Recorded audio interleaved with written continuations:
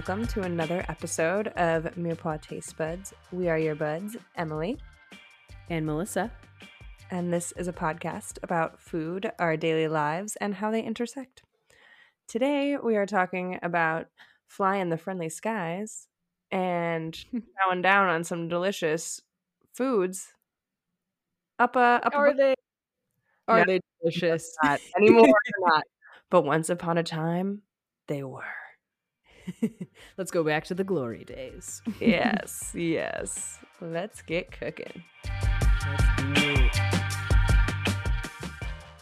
So tonight over here, I am drinking a little maple bourbon cocktail that was prepared for me, and I'm enjoying it because it's been a long weekend and I just don't want to stop drinking. So here we are. That sounds fantastical. I saw the drink menu that you posted, and they looked like there was a lot of good whiskey drinks on that cocktail. There were some great cocktails this weekend, and it was really cool because one of my friends was the bartender, and she actually designed some of the cocktails. So it was kind of cool to have a friend be the maker. Yeah, mixologist for you. Yes. I'm sipping on some gin concoction that I've put together with that wonderful butterfly pea flower gin that we have. Yes. Empress. Got my purple drink over here. Wonderful. Cannot go wrong. All right. Down to business. Let's get into it. So I was blown away when I was researching this topic because I just don't understand airplanes in general. And they boggle my mind because literally it was just 1903 that the Wright brothers were having their first powered flight. And that flight lasted 12 seconds and they only traveled 180 feet. And now we're pretty much 100 years later, and just think of how far we've come. We're literally going across the globe. There's 500 people up in a plane nowadays. Yeah. That's haunting. Wild. That's crazy. But the first commercial flight was actually in 1914, which again weirded me the fuck out because it's literally 10 years after a 12-second flight, we're ready to just throw more people into the sky and risk people's lives. I feel 10 years seems long, though. It's wow, you didn't get it together 10 years. 10 years is so quick. No. That is so quick. For a plane? Absolutely not. You're jeopardizing lives here. I need a 50-year study before I'm getting up in that thing, okay? I guess that's true. I am disappointed, though. I'm you should do it faster. Where's my hover cars? That's accurate. That is real. I'm still waiting for those. Yes. Crazy. But yeah, the first commercial flight was from St. Petersburg, Florida, and landed in Tampa, Florida, which was only 17 miles away, which is just so close. It's so funny. And that took 23 minutes back then. Wild. Is wild. And then the first ever airplane meal was actually served in 1919, so not that long after the first commercial flight. And that was on a flight by Handley Page, which I've never even heard of that as an airline before in my life, but okay. And that was from London to Paris. Oh, okay. All right. So planes during this time usually held fewer than 20 passengers and reached a cruising altitude of 3,000 feet or less. And they were actually slower than traveling by train, which I also never really thought about that. Didn't think about that at all. An issue or a reason why you'd be no, I'll go by train instead. It's ridiculous. So during this time, planes were flying at speeds at around 100 miles per hour and had to stop to refuel often. And they could only travel by day as well. So there's just a lot of limitations as to what they could really accomplish. It's why are we traveling by air at all? This is pointless. I love they can only travel by day. That's also hilarious. Night sounds dangerous. Did they even have lights on the plane? I don't know. Probably not.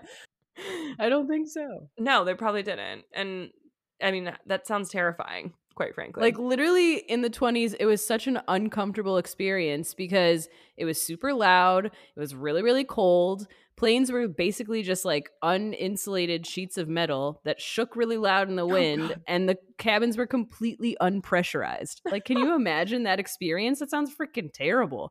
Why would anyone do that? Your poor ears and just everything would be so loud and wild. Honestly, I'm wondering who really was on some of those first flights because those sound terrifying.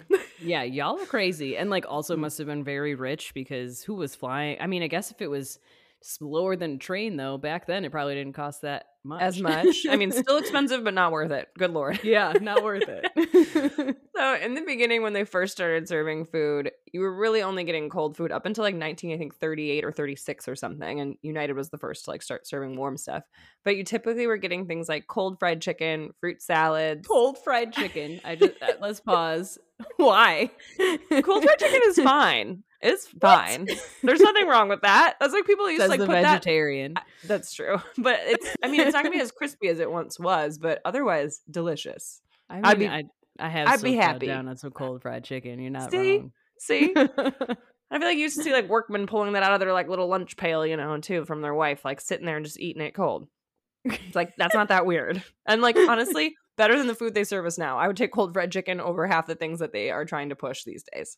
So That's accurate. see. Yeah, it's probably Mhm. better than the warm, like fried chicken, whatever they tried to They give you try. now. Ugh, it's weird. Yeah. And they also did lovely sandwiches. This article said elegantly composed, which I was like, wow, for a sandwich, those terms already are a stretch in Say my it a mind. lot. Yeah. And they were served in wicker baskets or on the lightest chinaware servers could find.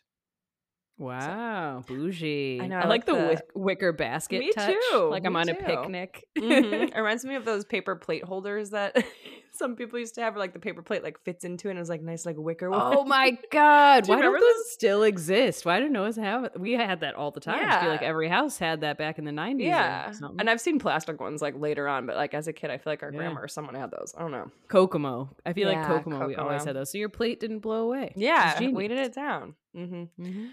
Obviously, as flight technology advanced, though, on came new ideas and new things like onboard kitchens in the 30s.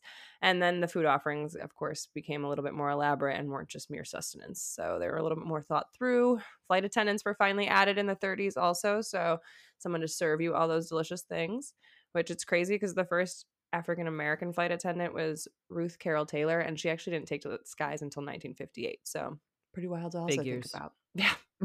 Late to the game. Happy International Women's Month. Yes, that's right. But yeah, I mean, in the 30s, things were changing because planes were now soundproofed, they were heated, and Wow. seats were finally upholstered. What were they How before? Like a wooden Exciting. slat? Literally like a metal, just nothing good, nothing Extra- comfortable. They weren't extra interested in cold. comfort. They were just No. trying to get people to the location alive. Okay. That I was the guess. goal. But damn.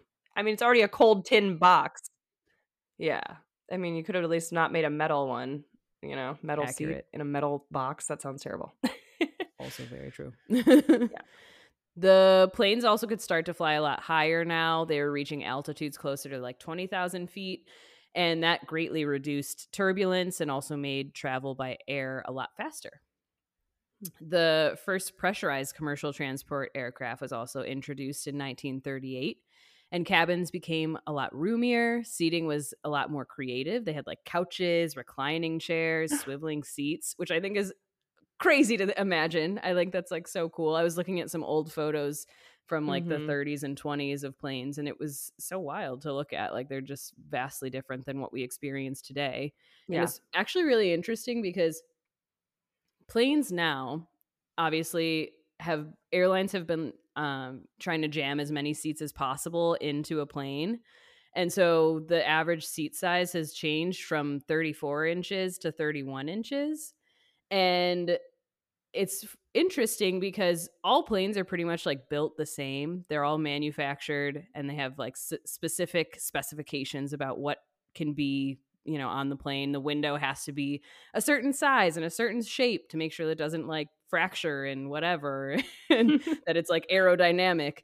But because the seat size keeps getting smaller and smaller, now those windows are no longer like in the right place. Yeah, because the I've seat's noticed been that. moved up. Yeah, have Yeah. you noticed that? I've Yeah. totally noticed that on the last flight I was on. And I was like, why is this like this? And that's why, because airlines are able to choose how any of the interior pieces of the plane are positioned, but they can't change like the outside of the plane. So they keep manufacturing the outside, and then the airlines just change, oh, I'm going to add more seats, and now the window is no longer where it needs to be. That's actually really annoying and frustrating because I was definitely like in between two like ones last time, so I didn't have control necessarily. I was like, which window is mine? Like, I don't know. Exactly. and you like feel weird about it, and you can't like touch it because it's not really your window, but it's Oh, not I really the other definitely person's. I definitely touched it. I was like, I'm claiming this. This is mine. I'm closing it. Respect. Wild. But there's also some culinary historians that would say that sometimes planes would stop off for lunch in places because back then they still had to kind of refuel often.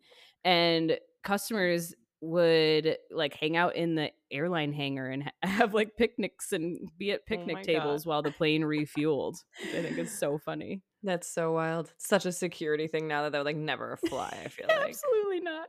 Having lunch in the hangar. Amazing. Mm-mm. So it wasn't until the 1940s when these frozen meals began kind of making their way into the geometric trays that we're kind of more familiar with today. So the ability to freeze food and serve it hours later eventually led to more menu choices, which is great. And it also kind of paired with the lower flight costs, shifted it kind of even more focused onto the ways that foods were being prepared and served on board. There was a variety of methods to save time when serving began to take hold, including the discarding of glassware for plastic, cutting off the need for the crew to wash the dishes. And then air I travel get it, was but I hate it. I know, exactly. And it's like, of course, more plastic. We didn't have a plan for how that was going to be dealt with, though, did we? No, sure didn't. No. Mm-mm.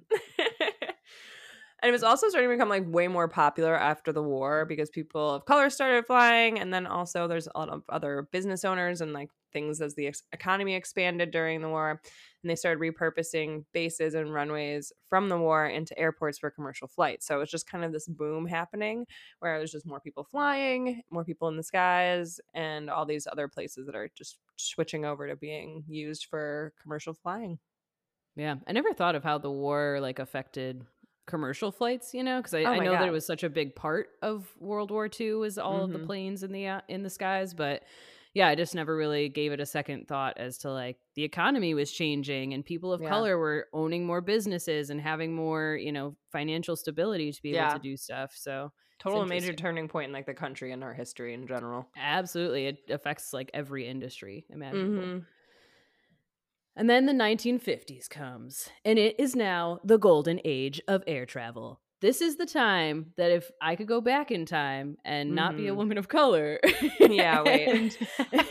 Or just not be in this colonialist bullshit if it's like an alternate reality. Yeah. Alternate reality, but I get to experience flight in the 50s. That would be what I would want to experience because flying was a luxury at this time, people. Okay.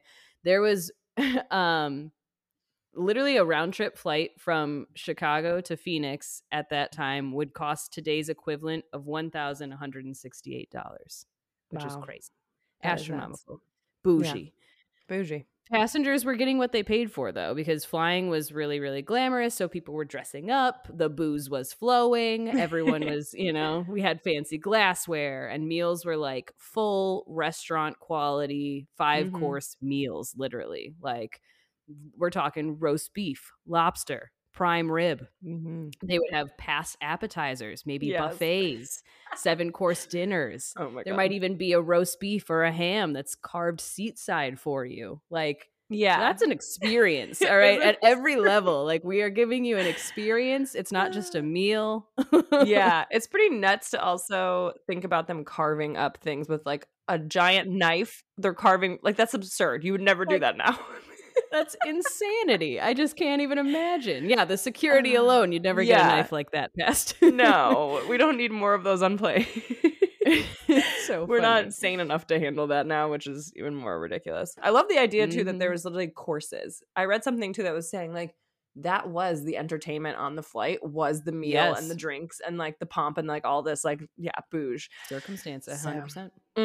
Very into it. But also keep in mind that literally in the 1960s people are still flying with no ID and there's no security. Like that is wild. It's wild. You could just travel the world with nothing. It didn't matter. You got a ticket? Great. You're on the flight. Yeah, you've made it. You're clearly somebody. Oh my God. Amazing. In the 70s, Southern Airways billed itself as the route of the Aristocats, which is a great way to bill yourself. Yeah. And it was policy for them to offer first-class touches to every single passenger, which included free-flowing booze, which I'm here for that. In coach? Right. In coach? Yeah, in coach. Let's bring that back. Everybody gets free booze. as much as you want, you're crazy. That is crazy. They even had like little collectible shot glasses that would have a new design every year, which I just think is super cute. It's like the Frontier playing cards, but better. Yes.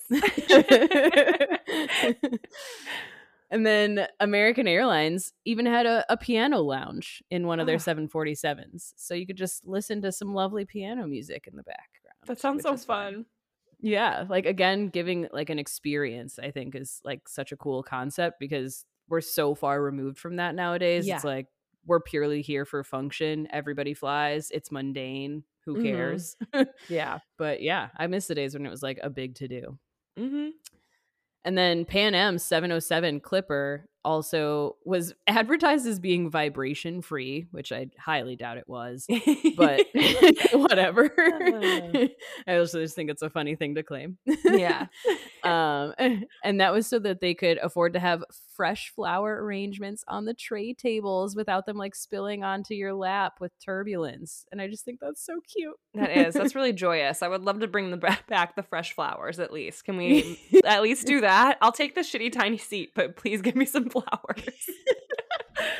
Can't compromise that space, girl. Come on, you crazy. No, but They should have like a little clip-on one to like the back of the seat though. That's just yeah, like, something in between them or something. We're gonna find a way to make it work.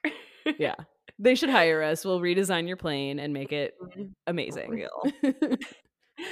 So in the 1980s now, Continental Airlines, which is now United, they tested out a pub configuration, which was complete with like a well-stocked bar with alcohol, circular tables, and like swivel chairs. So Cute. yeah, very cute also. Very friendly. If you're flying with friends, that sounds like so much fun. And Yeah. of course, you could also still smoke on flights. And honestly, they were offering cigarettes, like varieties, to passengers. So it's like, oh, would you like one? What kind would you like? I cannot believe that was people loud. smoked on planes. Like, Yeah. I can't imagine that enclosed Yeah. space and we're just puffing on cigarettes. Yeah, I sounds don't with like terrible. babies, like and children, just like everybody. Yeah, everybody. You all Everyone's get there. cancer. Congratulations. Yeah, You Yeah, could fly the it's skies. pretty nuts. In the 1990s, air travel was kind of for people of all ages. Economy class was becoming a big thing. Everyone was indulging on the free liquor of like international flights. And then in-flight meals were maybe not the tastiest at this time, but they were also free.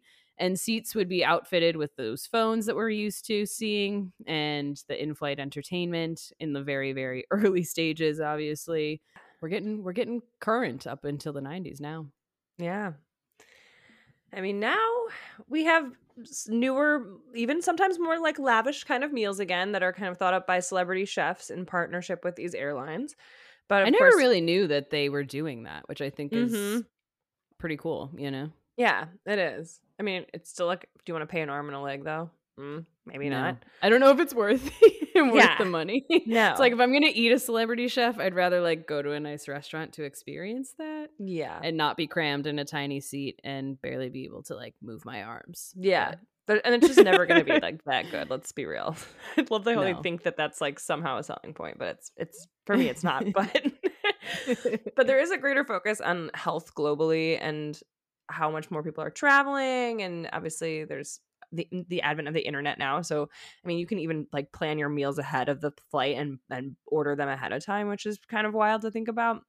But and now the people that review like their onboard services and experiences and things like that, there's kind of more of a trend that they care about where they're starting to listen to more of their customers and want to provide better things. And airlines are always competing with each other. So like if one does it, they're like, oh, now I have to offer that. What can I do to sweeten the deal?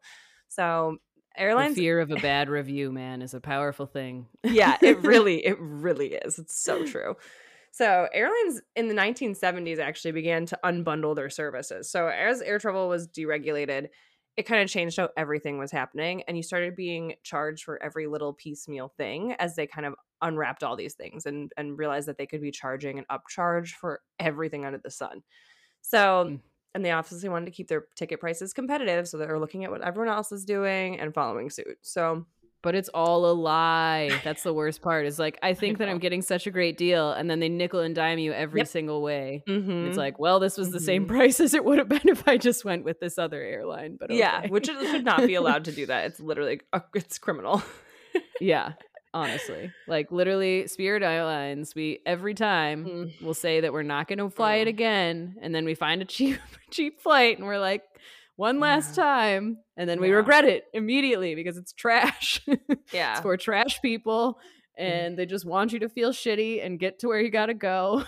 Yeah. Well, it always ends up Terrible. being just as expensive, which is the stupid part. After the Yeah, bag like, literally fees and then everything. everything else. Yeah. It's wild. But there actually only are like a dozen well-known companies that are really dedicated to catering services for airlines, which is also pretty wild to think about that like most of them are all doing like the same thing. And they all kind of work out of like warehouse like facilities where they're super organized to produce food as like fast as they can and specifically for airlines. So there's actually one that's LSG Sky Chefs, which they do JetBlue, American, like Delta, among other like airlines typically. So that's a super common one, which is kind of I've definitely seen them before. But there's also like I think there's some sort of like gourmet one that also is like super common. Yeah, totally. It's super cool because in drafting a menu, chefs are like hyper aware of the effect that the altitude and air pressure will have on a flyer's taste buds. The air pressure in cabins can climb from like 6,000 to 8,000 feet above sea level. Um, and that makes preparation of fresh meals on board really, really hard and also kind of mutates the flavor of prepackaged food that's being served to you. Yeah, I read something that says your taste buds and your sense of smell go partially numb given the altitude. So you indirectly have to like think about this and then kick up the flavor or kind of like add more of things. So obviously like you'll most food things will come with a packet of like salt and pepper too so people can add more to their food. So peppering each meal with extra salts and sauces sometimes kind of like is a common practice, I'd say. And then since your taste buds aren't like the same in the air, I read something that said that for fresh herbs, you need more than almost like double the ingredients to reach the same flavor profile that you would on the ground. And like dry Wow. herbs sometimes come off with like a hay kind of flavor up there, and there's like not much coming Hmm. off of those, which is I did not know that your taste buds even changed. I had no Yeah, idea. I never knew that, never thought about it. No. I don't know. I guess I didn't think that our taste buds could change based on like height. Yeah. Like that seems kind of crazy to me, but Mhm. I suppose it makes sense in a Yeah. weird way. I mean, I knew that cooking things was different in different altitudes. I just Yep. never thought that consuming it would also have the same effect. Yeah. It's wild. But yeah, I think that's pretty crazy, and I think it's kind of interesting to wonder how much like salt or or pepper or something they might be putting Uh-huh. into your food. Like, So it how much tastes sodium better. am I consuming right Yeah, now? exactly. This is probably not good for me at all. Nope. So true. Since the Airline Deregulation Act of 1978, airlines have been doing whatever they can to cut those costs and stay competitive, as we've mentioned. Free food was an easy perk to get the boot. Today, you won't find a lot of food on most domestic flights anymore, and if you do, you're probably paying for it, which is tragic. Usually, Mhm. you still get one included if it's like over a certain number of hours, I think, for like international flights. So Yeah. that's a perk, but Thank God. no more for domestic. Tragic. But Sincerely. airlines usually set like a specific cost per meal, and the caterer will have to try to manufacture a meal in line with that cost. It is pretty crazy because they do partner with all these chefs, and it's become so popular across like different couriers even to like set up better quality offerings and kind of still try to remain within that budget. So I know there's been celebrity chefs that have consulted on like numerous airlines, like menus and things like that. And I definitely think in the ones from Alaska, I remember seeing some like celebrity chef offerings when I was flying that like a few years ago, even where I was like noticing, I was like, oh, like this is sponsored by this chef that happens to have like a million restaurants in Seattle. Weird. I was like, I didn't really notice it before probably like the last few years, but I mean, I don't fly that frequently, so I'm Yeah, not that's fair. surprised. Mm-hmm. Meal components can be brought in frozen and assembled up to 24 hours before a flight. And so once you get that like original storage time from vendors, some of the food could already be like 2 to 3 days old before you consume it. In order for the carts to comply with food safety standards, they have to sit in a refrigerated area for 2 to 3 hours to get down to the required temperature, which is kind of intensive, you know? Just thinking about how old something is, though, I hate not knowing how old like a food item is. So like already, or where it comes from in general. You know, it's like, who knows what is going into those products and how long it's been. I mean, you would hope that there's strict regulations on something like this, and I'm sure to some degree there is, but it is the US, and we like to, you know, the FDA ain't the best. No, they do whatever they damn well please. It's funny because, of course, all the processes differ slightly across all the airlines and things like that, too. So there's not really a consistent way of knowing either. Because even JetBlue, they say that nothing is frozen and that their philosophy is everything needs to be made with fresh ingredients. And I'm like, I don't. That's virtually impossible. I don't understand how that would even, like sounds like a lie. It sounds like a lie. When I read it, I was like, okay. I almost hope that it is frozen because I feel like that would give me a fresher food than whatever you're selling me. Yeah. Sincerely. We're on to you. I've never even like flown JetBlue also. I feel like they never have flights anywhere. Like, where are you flying? Such a lie. Popular in the Midwest. No. Frozen meals in general have kind of an uneasy history in the airline industry. In 1968, food was really good, mainly due to the fact that airlines had their own kitchens. But, that obviously quickly changed as caterers and all these outside vendors started to come into play. So it's crazy to think, even I read an article that said there was the best lox on flights from like New York that came from like local delis that women would literally stash it in their handbags. So I would. I would too. I want to go back to the days where it's so good that I want to take it home with me. Like that. No one's like, you don't take the Stroop waffles with you? Come on, don't lie. I still take the Stroop waffle. No, it's always the Biscoff cookie. And if I didn't eat it, like I will leave it in the pocket. I will just leave it in the pocket. The Biscoff ain't worth it. The pretzels I'll maybe take. Exactly. The pretzels I might take because I'm like, I might need these later in an emergency situation. But they usually end up like crumbled at the bottom of my bag and never eaten. 100%. And I throw them away later like a fool. Yes. So sad. I know. It is quite sad. I would love some fresh lox from a local New York deli though. I know. I was like, this great that bagel. Oh, yeah. That sounds dope. I do love, like, one of the things that Alaska does do now is that they kind of try to do this, like, best of the West Coast kind of vibe with their, like, food options. So, like, the wine will all be from, like, either California or Oregon or Washington, kind of do, like, a PNW vibe.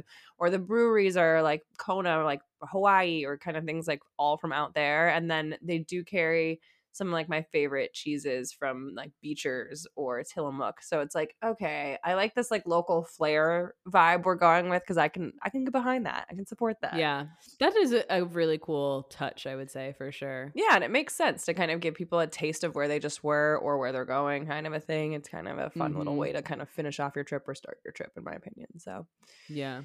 Yeah. One of the things that people do suggest that you do is to request a special meal based on dietary restrictions, because supposedly these are usually ordered closer to takeoff and that makes them usually fresher. Who's bougie enough to be requesting special meals on their flight? Like, come on. I do not know. Plus, I was like, when do you request that? I was like, when you book your flight, you like go onto the website. Who do I talk to? I don't know. I mean, I read that too. I was just like, okay, I guess I'll look into that in the future. Sure. I'm a pescatarian. I'd really love for your chef to prepare something special for me. If you can bring that lox on board, that'd be great. I'm just thinking back into the golden era of the 90s where they had Happy Meals on board, which I don't know if you remember this, but that was a thing. Do you remember that? On board? Yeah. No. Yes. So how would you have a Happy Meal on board? They partnered originally with United, and at first it was only on flights from Disney World in Orlando, or to Disney World in Orlando, Florida. And that was sure, get the kids, all the kids obese. Like I know. This is the most American thing ever. This is the 90s. We're not worried about that. Okay, this is 91. No child left behind. That's right. So in 91, they started experimenting with serving a variation of their Happy Meals. So they did not do the fries because obviously we all know that those are not good Mm. reheated. They're trash. It's bad. Mm-mm. That So needs to be fresh out the fryer. you do. It's exactly right. And so some cases there weren't actually burgers if they weren't available. But I feel like the ones that I remember, I feel like I had a burger. But supposedly they'd get like macaroni and cheese or some other like fun kid food to like throw in there. But that was actually originally only offered on those ones to Disney World, but then in 93 they started doing it nationwide, and that actually lasted until like 2001, which I did not remember it going that late, but I didn't fly that much as a kid, let's be real. But yeah, you used to be able to get a No. McDonald's Happy Meal in flight. That's freaking dope. We Yeah, should bring it was that back. dope. I was like, I would love a Happy Meal. straight up. I wonder why they ended that partnership. That sounds like a dream. I don't know. And that's like a pretty big like Seems hard to sustain. Though. I feel like Yeah. everyone would want that, and it's just like more trouble than it's worth. Yeah, and like then you have people complaining about the quality or something, or that they couldn't get a hamburger, or they don't have fries. Like there would just be too many complaints. Exactly. They probably were just Whole like, nah. Foods smells like burgers. You got people complaining about that. Yeah, you would have people complaining about that today. So real. It's crazy now because so many flights have stopped selling in-flight meals and alcohol during the pandemic. A lot of it, honestly, was to cut down the cabin and like the cabin crew time with passengers because passengers are straight insane now and just assaulting people. Yeah, And left I and don't right. blame them. Yeah. Like, why? It's so unnecessary. I don't know what has gotten into people and why a mask is enough for someone to like throw a temper tantrum. Literally. This is like the straw that broke the camel's back, though. People were like already getting escalated and crazy, like right before That's true. this. If y'all didn't make the seats so damn close. Yeah, maybe we also wouldn't true. be- And to like deny us water, basically. Like, Jesus. Yeah. You have to I mean, pay they're for doing everything. the most. Yeah. Yeah. Everything's a nickel and dime. And now with the pandemic, they're pretty much serving you like little things in like a plastic baggie. It's like, here's your ration. You know, Here's your like, ration. Here's a bag of pretzels and a hand sanitizer wipe, and don't ask me for anything else. I mean, I honestly kind of liked it when they would hand it to you in the beginning when you got on the flight during COVID, because it was just like, great, now I don't have to deal with you. I have a little bottle of water. I have some sanitizer to wipe down my area, and I have my pretzels. I'm done, you know? Totally. It was nice. Yeah, it was I think it's nice. interesting though to see this huge shift in like the use of flight attendants. You know, before like that was the experience. That was flight. You know, like I think of Mad Men and like Pan Am and Oh my God. all those like flight attendant images that come to mind, and like that was flying for so long, and now it's like we're trying to have as little interaction with those people as possible. Yeah. And it definitely changes the experience, I think. Yeah, I definitely think so too.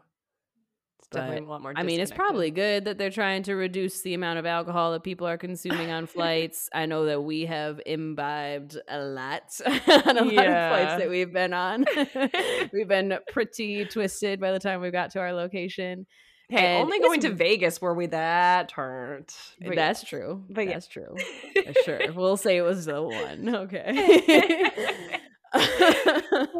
But fun fact, it can cost you up to $11,000 if you bring your own alcohol onto a flight and aren't served that by a flight attendant. God damn. Which honestly, I wish I knew that sooner, just like for peace of mind. Not that I've done it, but well, bless the fucking hearts for just turning a blind eye, because Jesus, $11,000, who can afford that?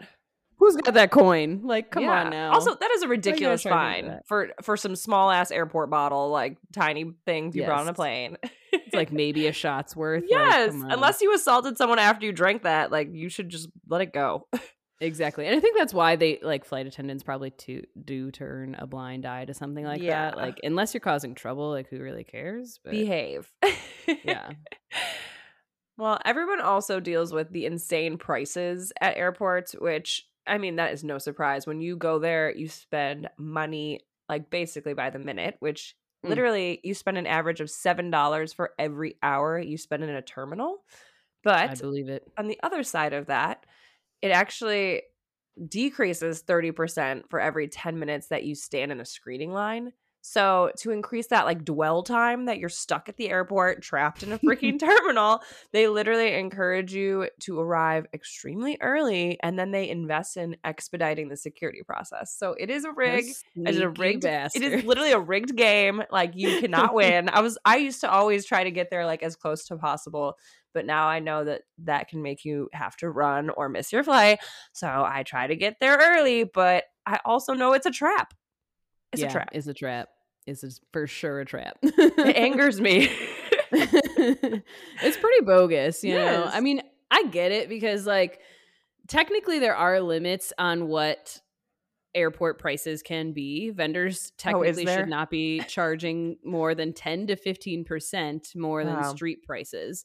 But a street price is like a really subjective term. I was just going to say, that what is could a be- street price?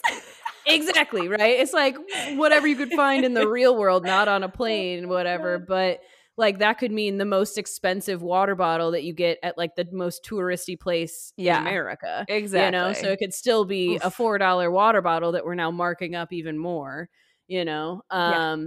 But there are valid reasons why a little bit it is so expensive in an airport. The main reason being that those vendors, all those restaurants have pretty high rent from an airport because the food at an airport accounts for 60% of an airport's revenue. Wow. The rest is made off of like parking and hotels and stuff like that. But those airports have to take like a percentage of the total sales of those vendors and also like charge them really steep rent. And there's also pretty high construction costs to make those, you know, things inside of an airport. It's kind of hard, obviously, to work around all of this busy, chaotic place that's never really down. You know, like an airport is always happening.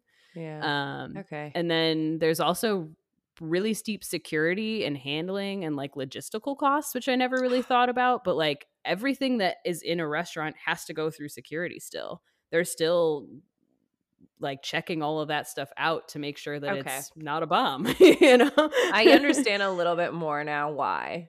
So I feel a little bit less robbed, but I still feel robbed. I agree. And then the last reason is there's also pretty costly labor. There's unfortunately high turnover at a lot of those vendors, and like all of the people that work at the airports also have to go through security, and it's hard for them to get into work because it's an airport and it's like in this isolated environment. And they're paying for parking and all those other things. So like it's kind of crazy. I never understood people that worked at like the Starbucks in an airport, you know? Yeah, like, no, me what either. Drove you to choose this location. Even if they offer you better pay because of that, you still have to waste more of your time getting to work, into work, whatever. And you have to pay higher, like parking costs and things like that. Like it doesn't even seem worth it. I don't know if it outweighs the costs, you know? I don't think it does. You might be making more than an average, you know, salary in a traditional space, but yeah, I think there's so many other downsides to a position like that it would definitely deter me. But yeah, I would hate working in an airport. It's out there. Airports stress me out. I do not do well in airports. That environment. Oh my God. There's just something so stressful about getting to your gate. And then once I get to my gate, I'll probably be fine. Okay. Yeah, I'm totally fine. Like the 10% of like the stress remains. But every moment up to that, I'm like about to die until I get to the gate. It's anxiety inducing for sure. There's just like so much that can go wrong at a lot of points, I think, that it makes it a scary experience. It definitely does. It definitely does. What is your best airplane meal? Do you know? I was trying to think of this and I don't have like a real recollection of it, quite frankly. I feel like there's never been one that's like truly wowed me, you know? I have been on a couple long flights. Like I flew to South Africa once and I also flew to like Bolivia. I think on both those flights I had meals on those. And I think that I feel like South Africa I had on one way it was like a pasta dish because I chose the vegetarian option. I found that the vegetarian option is usually the better of the meals. I don't really like whatever meat they're serving. I feel like it's always kind of weird. It's never quite hot enough. I don't know. Something about it kind of just weirds me out in general. I think it's the frozen nature of it and like, you know, these aren't like great ovens and kitchens that they're working out of. And like so. a cut of the quality of meat that I just can't, it can't be good. Yeah, that they're serving is No. probably not high quality. So yeah. I personally choose vegetarian if I can. But I had a pasta dish, I think, that was pretty good. And I think another time I had some sort of like chicken curry type thing. I don't really even remember or know, but I don't remember it being terrible. But again, it was the meat that like weirded me out with it.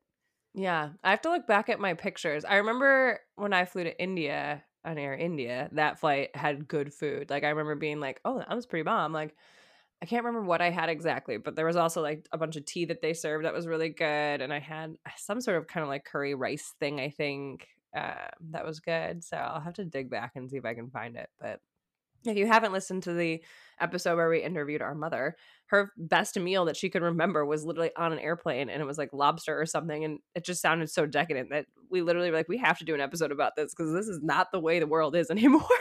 Legit. But I could totally see how that could be an amazing experience. Oh, yeah. Like one of maybe your first times kind of flying too, and you have literally like tablecloths, real silverware, real china, a lobster tail before you. Like how could that not be an incredible experience to like make your list? You know? I totally wish I could have experienced a first class meal in like the 50s or 60s. I just can't even imagine how stunning and like over the top it would have been.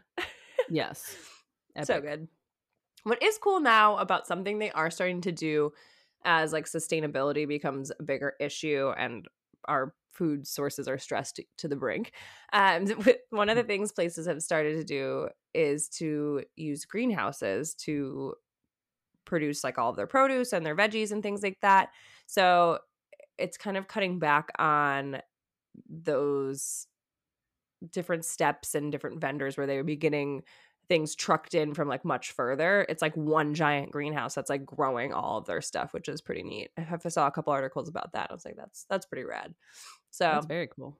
Yeah, the glory days may be gone, but at least we can still fly the friendly skies and get some good food at least, hopefully. Decent food. Let's just hope they bring back the food and the drinks after the pandemic. And I know. We'll be good. We need it. Yeah, we need it. Please feed us. Yeah. I meant to look up like when they stopped serving peanuts on planes too, because I thought that would be interesting. Yeah, those allergies, man. Yeah, it really blows my mind that we did serve them at some point because so many people have that allergy nowadays. Yeah, that's so true.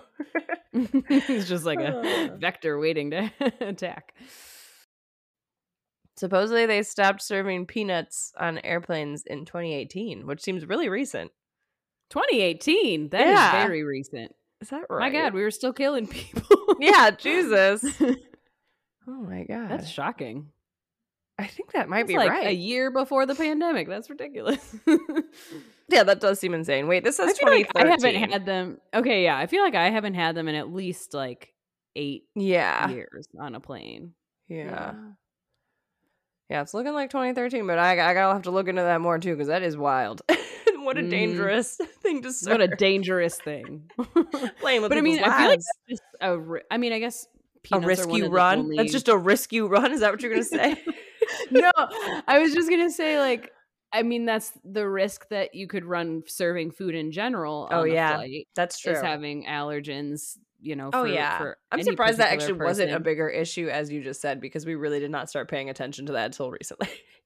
Right, but I feel like peanuts are the one thing that have a higher, like rate of being an allergen and having like an adverse effect of like you can be in a vicinity of a peanut and have a reaction kind of a thing. That's not like typical of most foods. So no, that is very true. Yeah, check out our allergy episode if you want to know more about allergens. There you go. Yeah. Well, what are we going to cheers to, friend? You got a glass to cheers with? I do got a glass. I know. Now that we're far apart, I got to have that. It makes it harder. I got a mug and a glass. I guess that'll work. Yeah, that'll work. I was like, I only have one glass. That's all I have. Oh, that's hilarious. Let's cheer to travel, baby. I want to get back out there. Get me back in them skies. Yes, I am a little freaked out that it's only been like 100 years of us in the skies and here we are. But I guess you're right. Like progress is progress. I'm ready for a hover car. I'm ready for, Yes. anything else. Those high-speed trains are coming too. I think that's also like the interesting thing about the future is like, is air travel even going to be like the best method anymore? We're getting to a point where there's these other transportation methods that are coming up fast. So that's very real. I was just on an Amtrak train recently and went to the drink food car to like get some snacks, and what they had were some pretty gross looking tacos. I'm not gonna lie.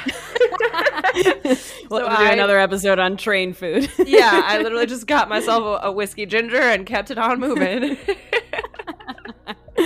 Oh man, tacos is a bold choice. I know. I was like, what? What are we doing? Hilarious. As travel does return, may we all just remember to remain human and not lose your bearings as you get too drunk and then attack people, because we're all just trying to get somewhere. So truth. Little PSA on that. Yeah, be kind. That's right. Be kind. Be safe. Yes. And let's get where we gotta go. Yeah. Also, most ordered item at the airport. Oh my god. Water bottles. Water bottles. So like literally the top 5 or 6 items. Top 5 items were water bottles. Yep. Smart Water, Dasani. Yep. What are you people doing? Invest in a reusable water bottle. There are reusable water fill stations all over every single airport in the world at this point. There is zero reason for you to be drinking out of a plastic water bottle. Yeah. So, but by all means, stop and get some peanut M&Ms, because that's number 8 on the list, and that brings number 8. That's a good one. It's a good one. I pretty much do get that every time I fly. I feel like some sort of king size bag of peanut M&Ms. Oh, geez, should we not be bringing peanuts on the flight? Oh shit! No. They're coated in chocolate, so it's safe. It's fine. Is that the case? Okay. Yeah, that chocolate coating is thick. Yeah, she protects us. That's right. Well, cheers to that. Cheers. Cheers. I feel like that one is so little and cute.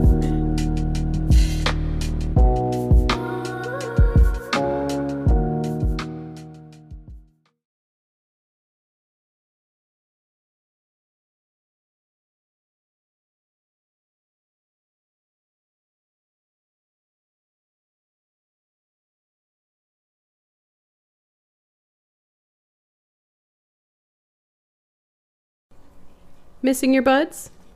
Looking for a snack? Take a quick break from your day and tune in while we chew the fat and take a quick dive into the dishes or ingredients you can't stop Googling or already know and love. Every other week, we'll be serving up Small Bites, which are short format content that's easily digestible. Episodes are typically less than 20 minutes and give you the down low on history, how it's made, and ways to enjoy it. Subscribe to Mirepoix Taste Buds so you never miss a bite.